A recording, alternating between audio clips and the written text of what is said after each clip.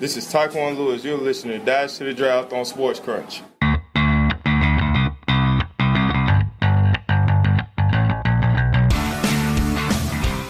Welcome back to Sports Crunch with D. Crom, ladies and gentlemen. I'm your host, David Cromwell. This is the 4th edition of our Dash to the Draft Marathon, which will bring you 7 episodes in an 8-day span. One of my favorite things to do during draft season is to determine if there are any rookie skill position players that can be the difference maker for my fantasy football team in both the short and long term. And the best resource to help you in that endeavor is Matt Waldman's Rookie Scouting Portfolio, or RSP as he likes to call it, which is 1,700 plus pages of original, in-depth content that will give you exactly what you need to dominate your league on a consistent basis. And a big reason why I know for a fact the RSP will give you such an edge is the fact that Matt's counsel is constantly sought by NFL front offices throughout the draft process. It is a pleasure to welcome Matt Waldman back to the program to discuss his recently released 2018 RSP. How are you, Matt? I'm doing well, David. Thank you. And I don't know if they're regularly consulting me, but I certainly have some folks out there who are in the league who do get the book. So we'll put it that way. I don't know that's a nice possibility that you mentioned there, but I don't know if that's exactly like that. That's pretty.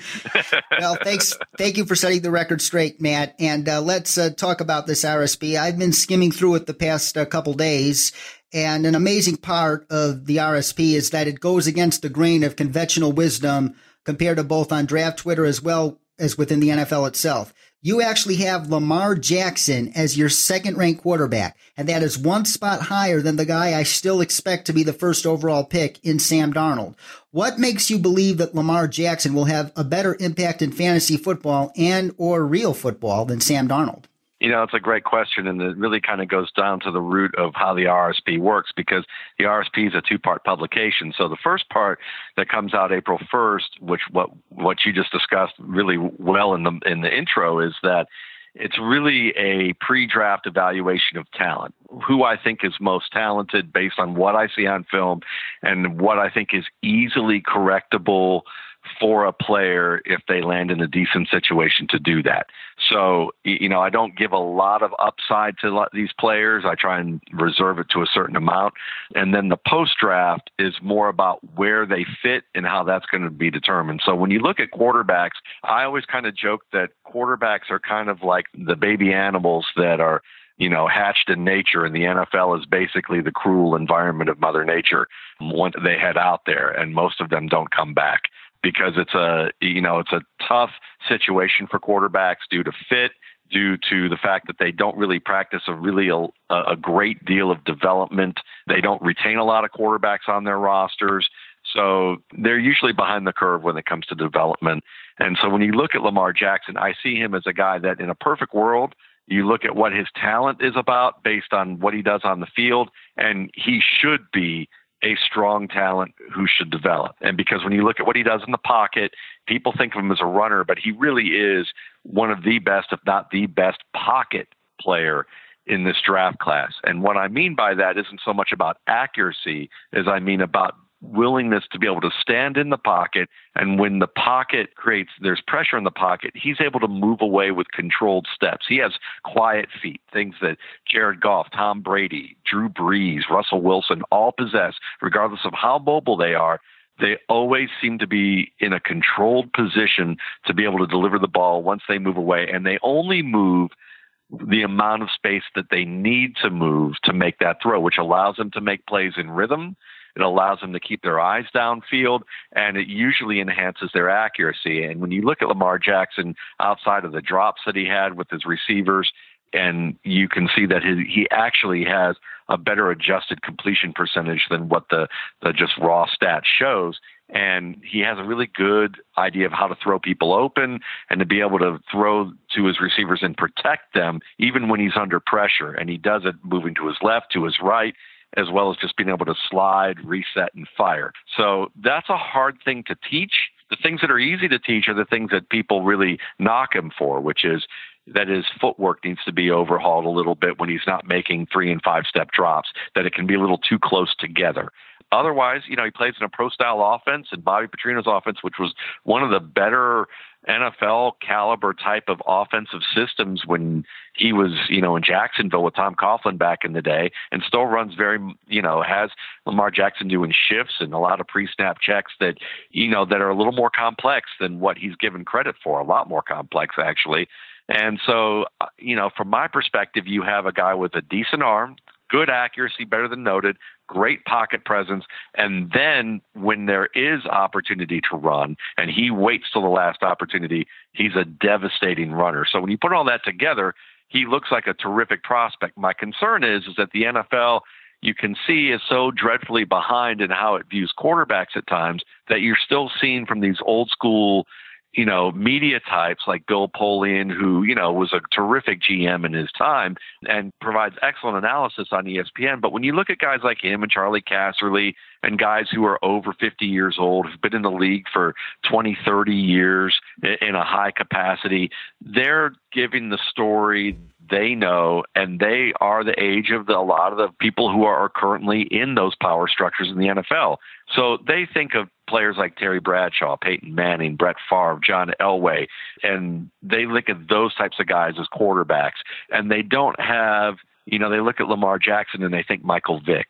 And they think somebody else who is mobile and runs, and that they have to put him into some sort of running offense.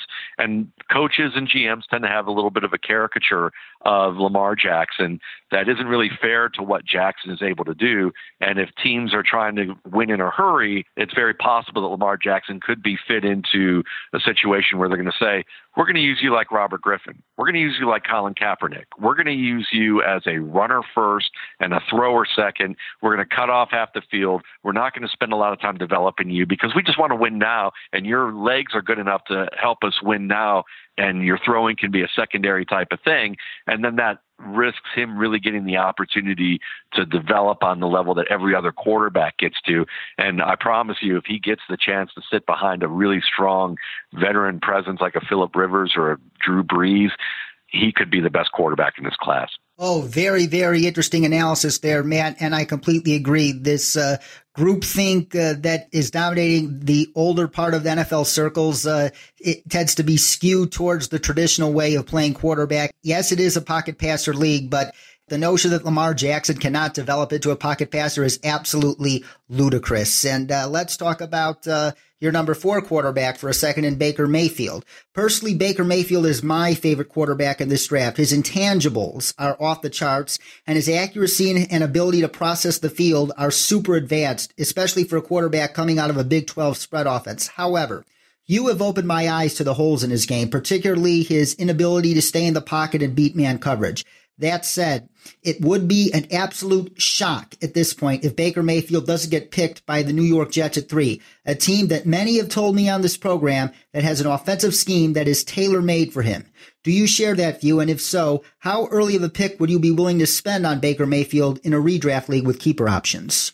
It's a great question. And I think that when you look at Baker Mayfield, he's a guy that if you get him into an offensive system that's fit towards what he does best, he can thrive. He can be a productive player. I would link that to the same way that Deshaun Watson was put into a Texan system where they really tailor-made a lot of things, used a lot of concepts from Clemson, and retrofit that to the quarterback, which is really what every team should try to do. They should aspire to that. But again, the old NFL mentality is generally the offensive coordinator got hired based on the success that he had with the offense that he learned or that he was developed under.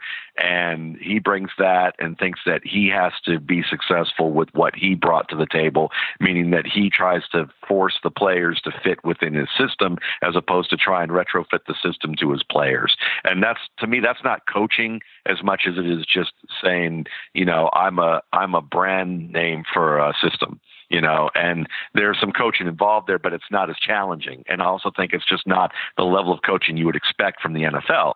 So that said, if they do that with Baker Mayfield, that could work out very well. The questions I have with Mayfield, the accuracy stats certainly sound good, and you can see where he is accurate on a number of types of throws, but there are a lot of NFL types of throws that he didn't make at Oklahoma. He didn't throw the post very well. And when you look at that, you look at some of his throws against tight man coverage, where he's going to see a lot more of in the league. That's where he may struggle, especially when he's going to deal with pressure, because when he faced really the only team that has a comparable NFL caliber defense in terms of just even approximating what the NFL can do was the University of Georgia. And when in the second half they said, we're going to plaster cornerbacks to your receivers and play man, and we're going to do a few semi-exotic looks, and we're going to close off the edges of the pocket, Baker Mayfield absolutely struggled. He had difficulty being able to, move around, set his reset, and fire accurately. He doesn't have the great arm to throw that deep post. And that's a very popular throw in the NFL, to try and set everything up off of the threat of throwing that. And if teams know that you can't throw that accurately, then, they can feast on you and do a lot to kind of foil you. And that's the concern is he going to be able to develop to do that? And then with that owning the pocket, it's something that wasn't just that happened at Georgia. It happened almost weekly. You could see evidence of that happening against Oklahoma State. You could see it against TCU. You could see it against a number of teams. Even when he had success, you could see moments where when he was forced, there was pressure coming up the middle or coming off the edges and he couldn't run outside, he'd still try to work out there, and he'd end up throwing his linemen's blocks. He kind of basically throws linemen under the bus. He would ruin their leverage trying to get away and create chaos, because he's won with chaos before. Now, there are a lot of players where that kind of happens with. So I don't think he's a bad player by any stretch of the imagination. I think that, again, he's capable of becoming a decent starter. And the Jets certainly, you look at their offensive line, and they played pretty well last year. They've got some promise with their ground game. They have they have some promising receivers who can win after the catch. Guys that weren't even, on the field last year an awful lot, like Ardarius Stewart and Chad Hansen are interesting guys. Of course, Robbie Anderson had a Pro Bowl season. So if they can add a little more and get a good tight end and retrofit this to be a spread style offense with some quick hitting looks certain things that will work in the NFL with a lot more bells and whistles to kind of force some pre-snap movement, I think he can do fine. But if they say you're going to do 3-step, 5-step, 7-step from center, and you're going to have to stay in the pocket and win from the pocket, good luck with that. I don't think he's quite good enough to do that at this stage, and it may take him a little longer to adjust. I liken him to a player like Jeff Garcia, which is not something that people find as they don't find that as a complimentary thing. But if you look at some of the years that Garcia had, he played at a high level. And if he played in a spread system, I think that he would have been pretty darn good in the NFL for a little bit while longer. He played in a West Coast system that, was working from under center an awful lot. So, I think that he's a guy that, when I look at quarterbacks, it's a strong running back class in fantasy football. I wouldn't draft him in a redraft league. I would probably wait for a free agency, or if I wanted to really take a chance at the end, maybe in a deeper draft in, 20 rounds or more, I might take him in a redraft league, in the final 2 rounds just as a flyer. In dynasty leagues, there'll be some people who may take him at the end of the first round, early second round, but there are more promising players at running back, tops at tight end, who I think in this real deep class of, running backs, I would probably wait until the end of the second, early third round to look at Baker Mayfield, and there'd be some quarterbacks I'd take ahead of him. But, if you like him, if you think that he's, it all depends on the fit. And if he fits with a team where it looks like that, they're going to retrofit things for him, and you like the way the offense is set up, especially the offensive line, I could see bumping him up a little bit more. It's just going to depend if he does indeed land with the Jets. Yes, and I also completely agree with the Jeff Garcia comparison, and I also see it as a compliment because Jeff actually played at a very high level when he was with the Niners in the early 2000s, when they still had Terrell Owens and I believe Jerry Rice for a couple years. And Jeff is he was a stunningly accurate quarterback, very, very tough. But once he lost those needed pieces around him, he needed to succeed. His play kind of fell off. So Mayfield is going to need the right people and right scheme around him. But I think he could be a longer version of what Jeff Garcia experienced in his career if all things go right for Baker Mayfield. And now let's talk about the running back position. And this is a very deep running back class, as you alluded to. And another fascinating observation when I was glancing through your RSP was seeing that you have Nick Chubb as your number one ranked running back ahead of Saquon Barkley, whom many believe is the best overall prospect in this class, period. You said Chubb earned a slightly higher grade because of the, quote, decision-making aspect of vision. What makes vision one of the most, if not the most, important aspects of running back play, and how worrisome to you is Saquon Barkley's vision? Yeah, I'm not worried about Saquon Barkley's vision too much. It's just that Nick Chubb's is better. When you look at Saquon Barkley's vision, the issues that he has is that, like many backs who are extremely talented athletes and are allowed to be used in a spread style format where he's not running downhill, but he's just kind of in a shotgun and working from a shotgun more often than anything else, he has the opportunity to bounce things outside. And in the NCAA, FBS, you can usually get away with that a lot as a back of his caliber of athletic ability. So you're going to see him bounce a lot of plays outside and score long touchdowns. But I've been doing this for about 13 years plus, and I see guys like that year after year after year where everyone is all excited about them and how they're going to be the next best thing. And when they bounce things out too often, they end up getting benched, because what happens is in the NFL, there's going to be defensive tackles who are as quick as the running back is, and they're going to be able to run those guys down. They're much more disciplined. They're better athletes across the board, and it's harder to bounce a play outside. And especially you have to have discipline at certain times in the NFL. It's kind of like the baseball player, the hitter who's a home run hitter who takes wild cuts at balls, at pitches where, look, take the walk, bleed the pitcher and make him use more pitches to try and work with him so that you can wear him down a little bit. Help your team out a little bit. Don't just be an easy out when you don't hit the big play. And I think that in the NFL, you've seen this with C.J. Spiller or Lawrence Maroney early in his career. Jamal Charles had those issues. LaShawn McCoy had those issues early in his career. Reggie Bush battled with it for about a year and a half, 2 years. Guys who just, they tried too hard to make that big play because they were leaned on to do that before. And some of them recovered and were able to realize that, look, on 3rd and 2 in a red zone situation, sometimes you need to try to get those 2 yards rather than bouncing outside, or a 2nd and 8, get those 3 and make it a 3rd and 5 instead of making it 3rd and 12 because you tried to reverse field or bounce it outside when it wasn't possible, and you put your team in a difficult situation. That's what happens in the NFL more often. So if Barkley can, hone that and kind of mature a little bit more, he's going to be just fine. He's my number 2 back and not buying off, it's by a very small margin compared to Chubb.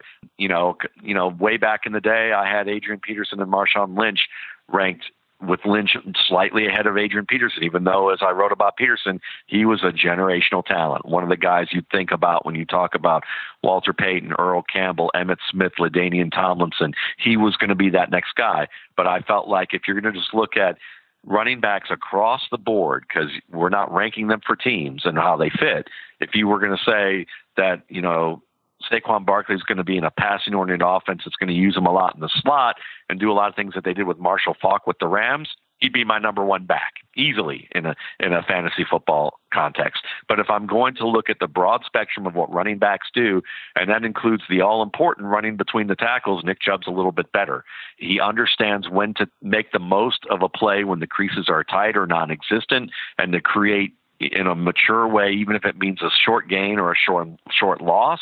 But then when you look at his skills, you also have to understand that while he split time with Sony Michel, he wasn't a bad receiver. It was just that Sony Michel, when they look at splitting time with 2 backs, and Michel was a 5-star recruit, that they were going to say, well, who does what better? Well, Nick Chubb's a better in-between the tackles runner.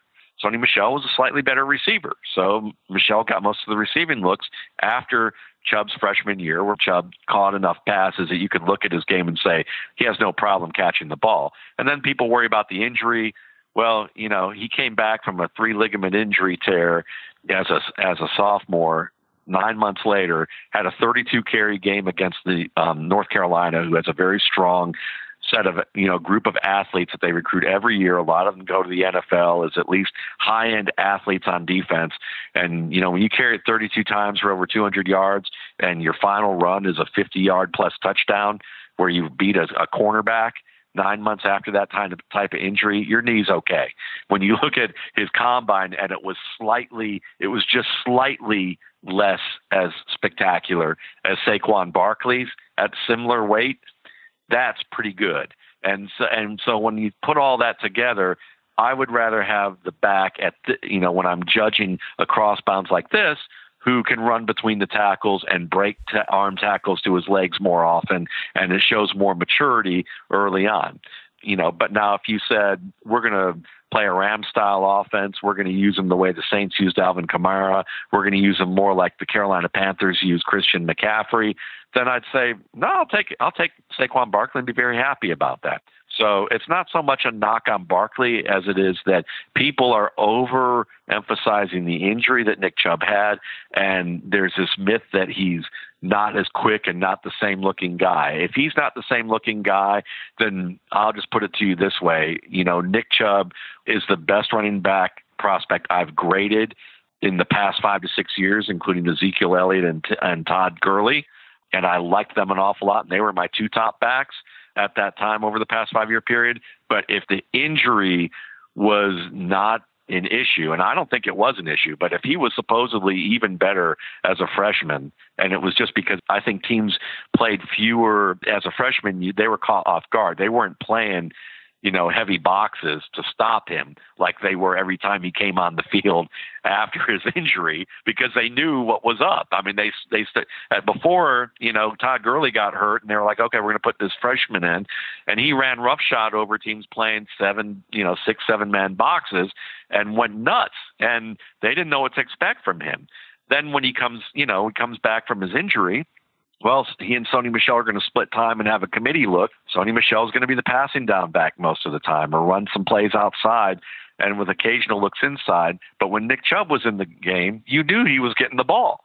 So, it's kind of one of those deals where people emphasize the wrong things about him. And if they were right about Nick Chubb and said, oh yeah, he was unbelievable as a freshman and he lost something as a senior, then Nick Chubb not only would have been the best back I've graded, ever in the RSP, it would have been by a mile, because he would have had to been like a Bo Jackson, like of talent as a athlete to match the expectations people try to state about him. So, I'd say he's a pretty darn good back who's going to be even underrated as a second or third round pick.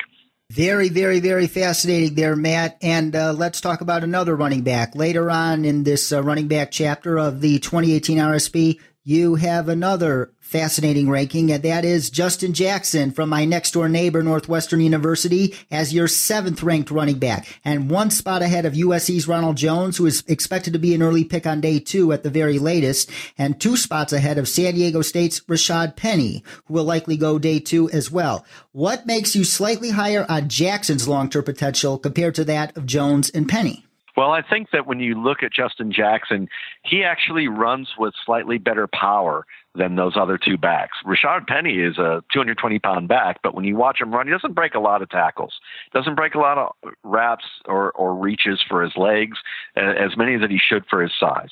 Penny's also not a great pass protector at this stage. So if he develops in those 2 ways, he'll be a top 5 back, and he's a guy that I'd easily take. He would have been a top 5 back in last year's class, the way I graded Rashad Penny, and he was a guy that was barely inside my top 10. That should tell you how strong this class was. Ronald Jones, same thing. I mean, he's a pretty good pass protector for his size.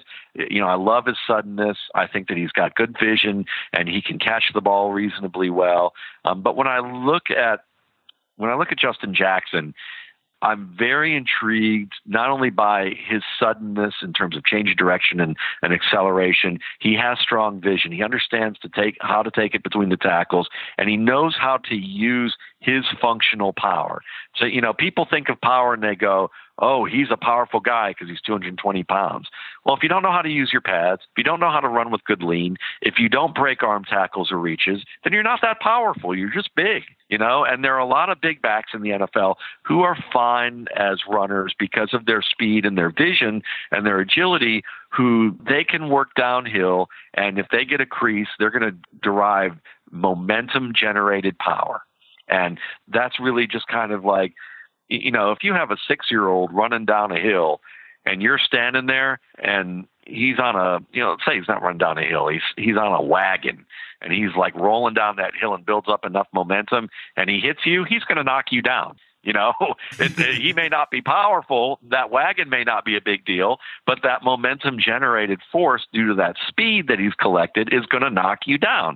But real power is really when you can get good leverage and pull through more reps from a situation where you're not getting a lot of momentum downhill. And Justin Jackson can do that. He understands how to use the stiff arm to ward off defenders. He understands how to dip his pads ever so slightly to get away from contact or create angles where defenders look like they have direct shots and they end up with indirect shots, and he's able to work through that or avoid it altogether. And he's often one of the backs who is first to make contact, and that reminds me of Jamal Charles.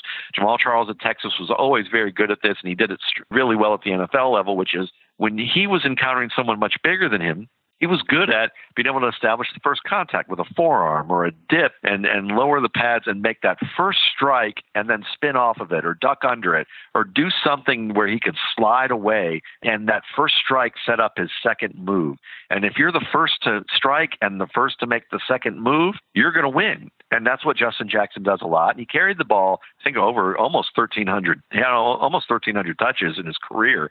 And people always worry about wear and tear in fantasy football, but you got to understand that if a back doesn't get hurt and he has a high workload in college, that's a great thing. That's something that Adrian Peterson had. That's something that Marshawn Lynch had. That's something that Cedric Benson and Ray Rice had. I just mentioned, a variety of different size of backs there, and Jamal Charles was one of them too.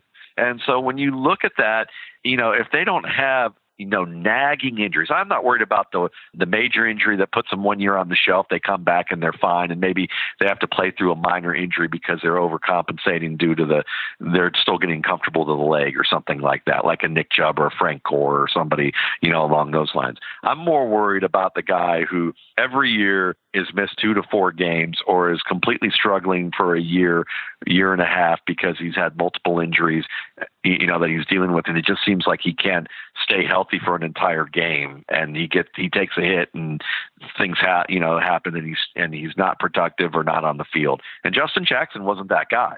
Justin Jackson was, 4 years of, high-end production with a big workload against Big Ten teams. So he may be underrated. He may not get the chance to be an every down back because the NFL may pigeonhole him as a third down guy. But I will be glad to take him as a mid to late round bargain in leagues and just wait and see. We shall wait and see, indeed. Excellent analysis there as always, Matt. And let's talk about this wide receiver class. And as far as those wide receivers are concerned, you have yet another outside the box number one at the position in your RSP, and that is Washington's Dante Pettis. What makes him stand out the most in one of the more underwhelming wide receiver classes we've seen in recent years? Yeah, it's an interesting thing because if we look at wide receivers as a whole and say that it's underwhelming, it's probably because we're expectant of the top receivers in the class to look like Julio Jones or A.J. Green or Des Bryant, someone who's tall, someone who's over 215 pounds, someone who runs at a pretty good rate or can break tackles or can win the ball in the air. And they have all of those traits together from a big school program. And if we look back really over the past 3 years, the best receivers that have come out over these past 3 years since that vaunted 2014 class, which, by the way, Odell Beckham doesn't fit that category at all. Mike Evans did, but Odell Beckham didn't. And I would argue he was the best receiver in that class. And I think most of the people would agree with that. But when you look at, that overall, the classes after that, Juju Smith-Schuster is extremely fast. He's more of a slot guy who can play outside. Michael Thomas isn't extremely fast, more of a slot guy who can play outside. Cooper Kupp ran a 4.7, but he was extremely quick, kind of quick like Allen Robinson quick, but, not the biggest guy. Played the slot and a little bit on the outside. So you see a pattern there. And there's kind of a hybridization of slot receivers who can also play outside, who are doing well because of these spread offenses starting to matriculate to the NFL. And that's something that when you look at this wide receiver class, there are a lot of players on that level. The best talents, in my opinion, are guys who can play the slot and also do some work outside. And when you look at Dante Pettis, he's a guy who mostly played outside opposite John Ross. And a lot of people will tell you, if they've watched both over the years, that they were a little more impressed with the technical acumen of Dante Pettis. He's a very good route runner who gets separation early. He has a variety of moves that are very well polished with his hands and his feet to get that early separation. He knows how to set up a defender efficiently with a little bit of a story based on where the defender's leverage is and to break into the open area. And he's got acrobatic skills as a pass catcher. He's very flexible, which helps him to work through physical play and work around it. He's good at, above the rim as a receiver, and he's excellent at the sideline, being able to adjust and make those tight catches against the boundary and do it in acrobatic fashion, either on high or low throws. And then you have the fact that he may not be the fastest guy, which is another reason why you won't see him atop a lot of people's boards, because they value that 40 time at the combine. But when you look at him, you understand that this is a guy who understands where to find the open field, make the first man miss, breaks a lot of arm tackles in the open field. And he's a guy that broke Deshaun Jackson's Pac-10 touchdown record for special teams, for returns. And so, you're looking at this entire package, and he reminds me of guys like, in terms of athletic profiles, Marvin Jones, Brandon Lloyd, Donald Driver. Maybe none of them are like your classic primary receiver, but they can be the primary guy and have been the primary guy. And sometimes we're league-leading type of receivers in terms of yardage or catches or combined, stats that they were able to provide when they're dependent on in that capacity. And I think that Dante Pettis fits that realm of player. And it's going to be interesting to see where Dante Pettis ends up in a couple of weeks. And the first two wide receivers expected to go off the board in 2 weeks are Calvin Ridley and DJ Moore. You gave them the exact same grade, but you gave the tiebreaker to Calvin Ridley because of his slightly higher breadth of talent score. What traits in Ridley's game gave him the ever so slight edge over DJ Moore? Yeah, I think that for Ridley, it came down to that he had a little bit more skill with separation and routes that was just slightly better. So he was a little bit more refined of a technician, and that meant that he, from a breadth of talent, to me, breadth of talent and depth of talent, it's two ways that I score players, and my depth of talent is how I really rank them, and then I use the breadth of talent as a tiebreaker, because look at it this way. Think about a job. If you're hiring people for a job, say it's, I don't know, you could say, let's say a financial analyst. You probably have a list of, maybe 20 or 30 things that financial analysts do across the board. And you could generically list what those things are. That's more breadth of talent, the kind of bare minimums that you would expect from any type of position that hires that would require financial analysis. And then you could hone in and say, well, how talented are they in each of these specific skill sets? That's more depth of talent to me. And to me, when you're hiring someone, if you're going to hire a financial analyst, you may not hire someone who has a high level of skill at everything across the board, but they may have a certain industry specificity where they're really strong.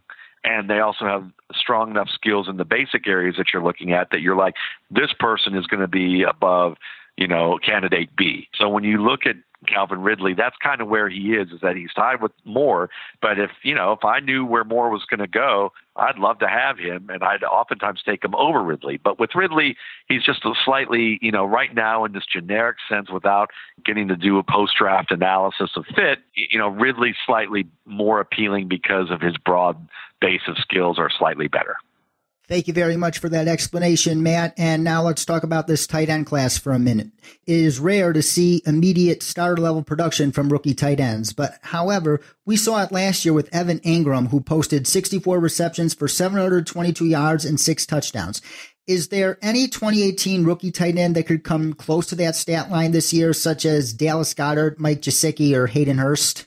Yeah, I mean, it's possible that all three of those guys could do that. Is it likely? Probably not, because when we look at Evan Ingram, I don't think it would have happened without the injuries to Beckham, to Shepard, and the issues along the offensive line where they had to split Evan Ingram outside more often and use him effectively as a receiver and more of a move tight end than what they were doing earlier in the year. Now, you could maybe make the counter argument that they were eventually going to do that anyway, but I honestly think it was more push comes to shove. And Ingram was certainly a terrific talent. He was a high-ranking. I graded him both as a tight end and a receiver, and he could have easily been a top 5 receiver in last year's class, just as a wide receiver, not as a tight end. So, they used him in a very strong capacity, kind of a Shannon Sharp-esque type of thing, and that worked out well for him.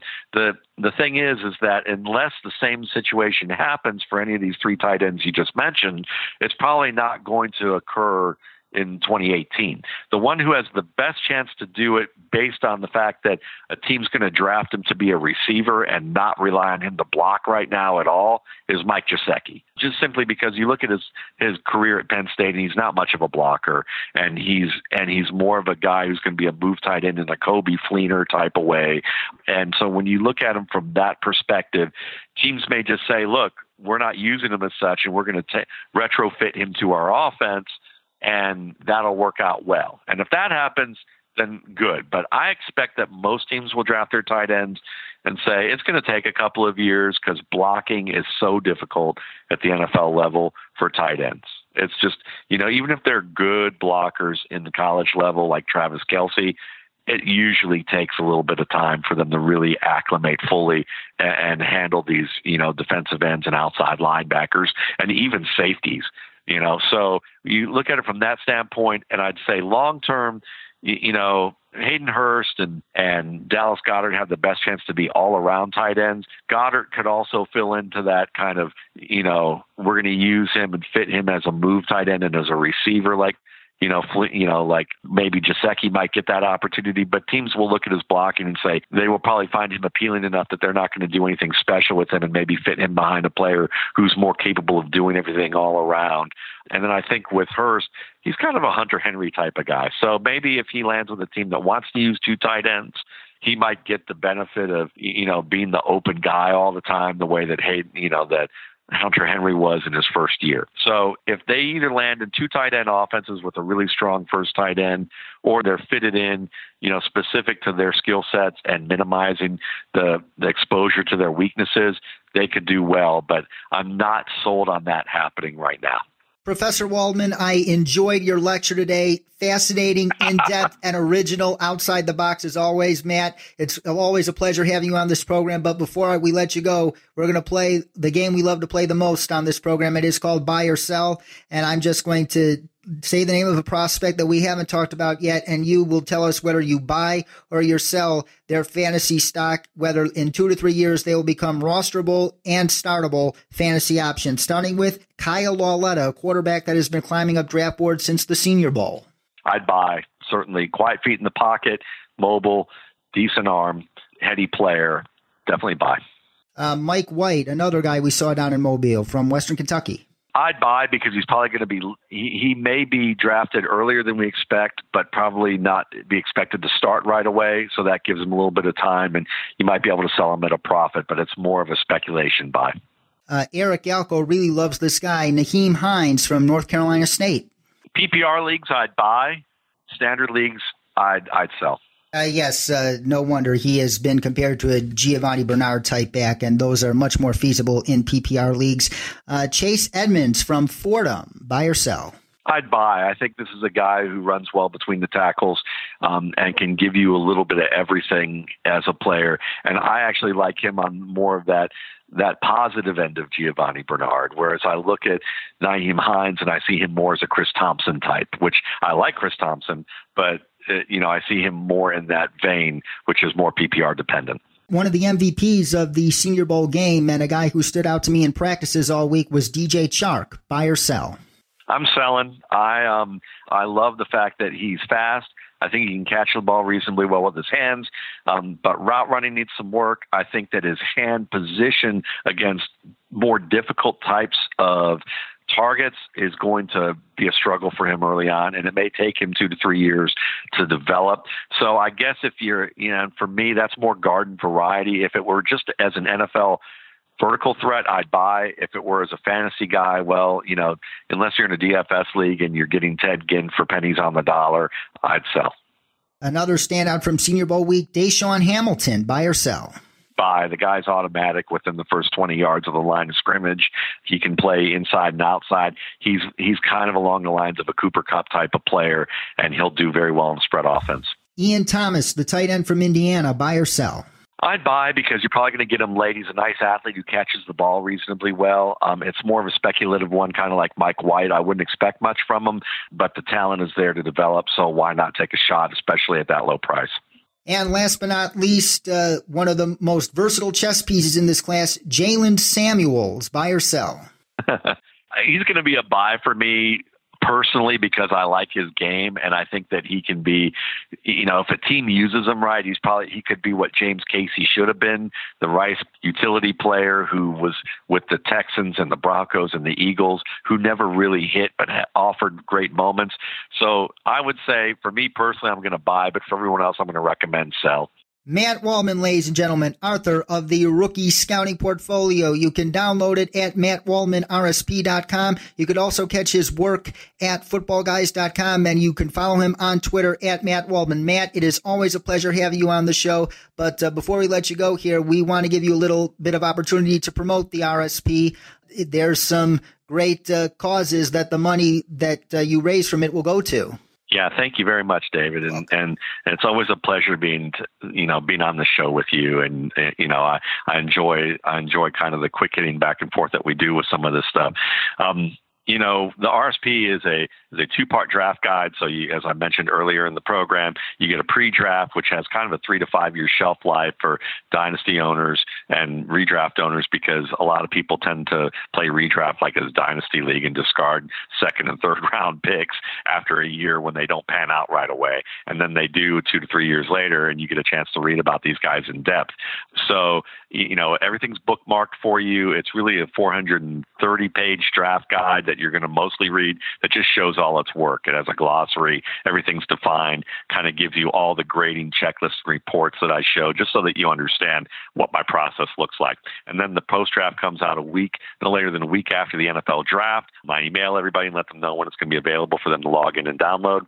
And that's about a 180, 200-page draft guide that gives them a cheat sheet that kind of marries my rankings with average draft position and helps you find the sweet spot to find the values with them, so that when you look at some of my rankings and go, whoa, my goodness, he's got Dante Pettis number 1, and he's probably going in the 4th round in dynasty leagues. Should I be picking him number 1, as the top receiver? And I show you where that sweet spot is, so that you're not just, picking guys based on a ranking. It's not, I kind of help you choose your adventure here and arm you with information. And, once you sign up for the RSP, which is $21.95, you also get put on an email list that I'm going to send out a newsletter this year from June through December once a month. That's going to cover my updated thoughts on some of these rookies as camp goes along. A lot of it might be me cautioning people to be patient with guys, but there will be things with developments that I'll talk about, as well as previews to some of the 2019 class.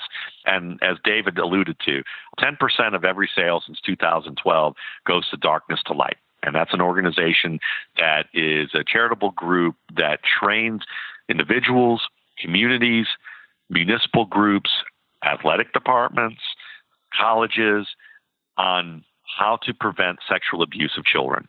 So they take them through training programs and help them see warning signs so that they can thwart that before it happens, and also help them understand the dynamics of abuse in terms of individuals and as well as systems of government and systems of business, so that when it does happen, even though they'd like to be able to prevent it altogether, when it does happen, to be able to address it in a way so that they don't unintentionally do further harm to the victims, because that's usually often the biggest problem, is the compounding of trauma that happens to victims because of how organizations have handled this in the past. So, this is something I was inspired to do for a variety of reasons, but among them was, what happened at Penn State and what we saw as the fallout with all of that. And so, 10% of that goes to that cause. And, it's a wonderful way to feel like that you're enjoying football, but you're doing something constructive at the same time. Matt Waldman, thank you very much once again. We hope to have you back on in the very near future. Hey, man, you just let me know. Thanks so much, David. You're very welcome, Matt. And that's it for today here on Sports Crunch with D. Crom. Stay tuned for the remainder of our Dash to the Draft extravaganza, which will involve the completion of our division-by-division draft previews. Also, be sure to check out the episode archive, including our 100th episode special, my interview with longtime NFL scout Greg Gabriel, as well as an up-to-date blog of mine at sportscrunch.com. And remember, that is Crunch with a K. And if you enjoy these podcast episodes, please consider leaving us an iTunes review and donating to our Patreon at patreon.com/sportscrunch so we can improve our iTunes ranking and afford to produce even more shows with awesome guests like Matt Waldman, especially since there's never an off-season for talking football. For Matt Waldman, our producer Chris Broadhead, this is David Cromwell saying so long, and as always, stay awesome.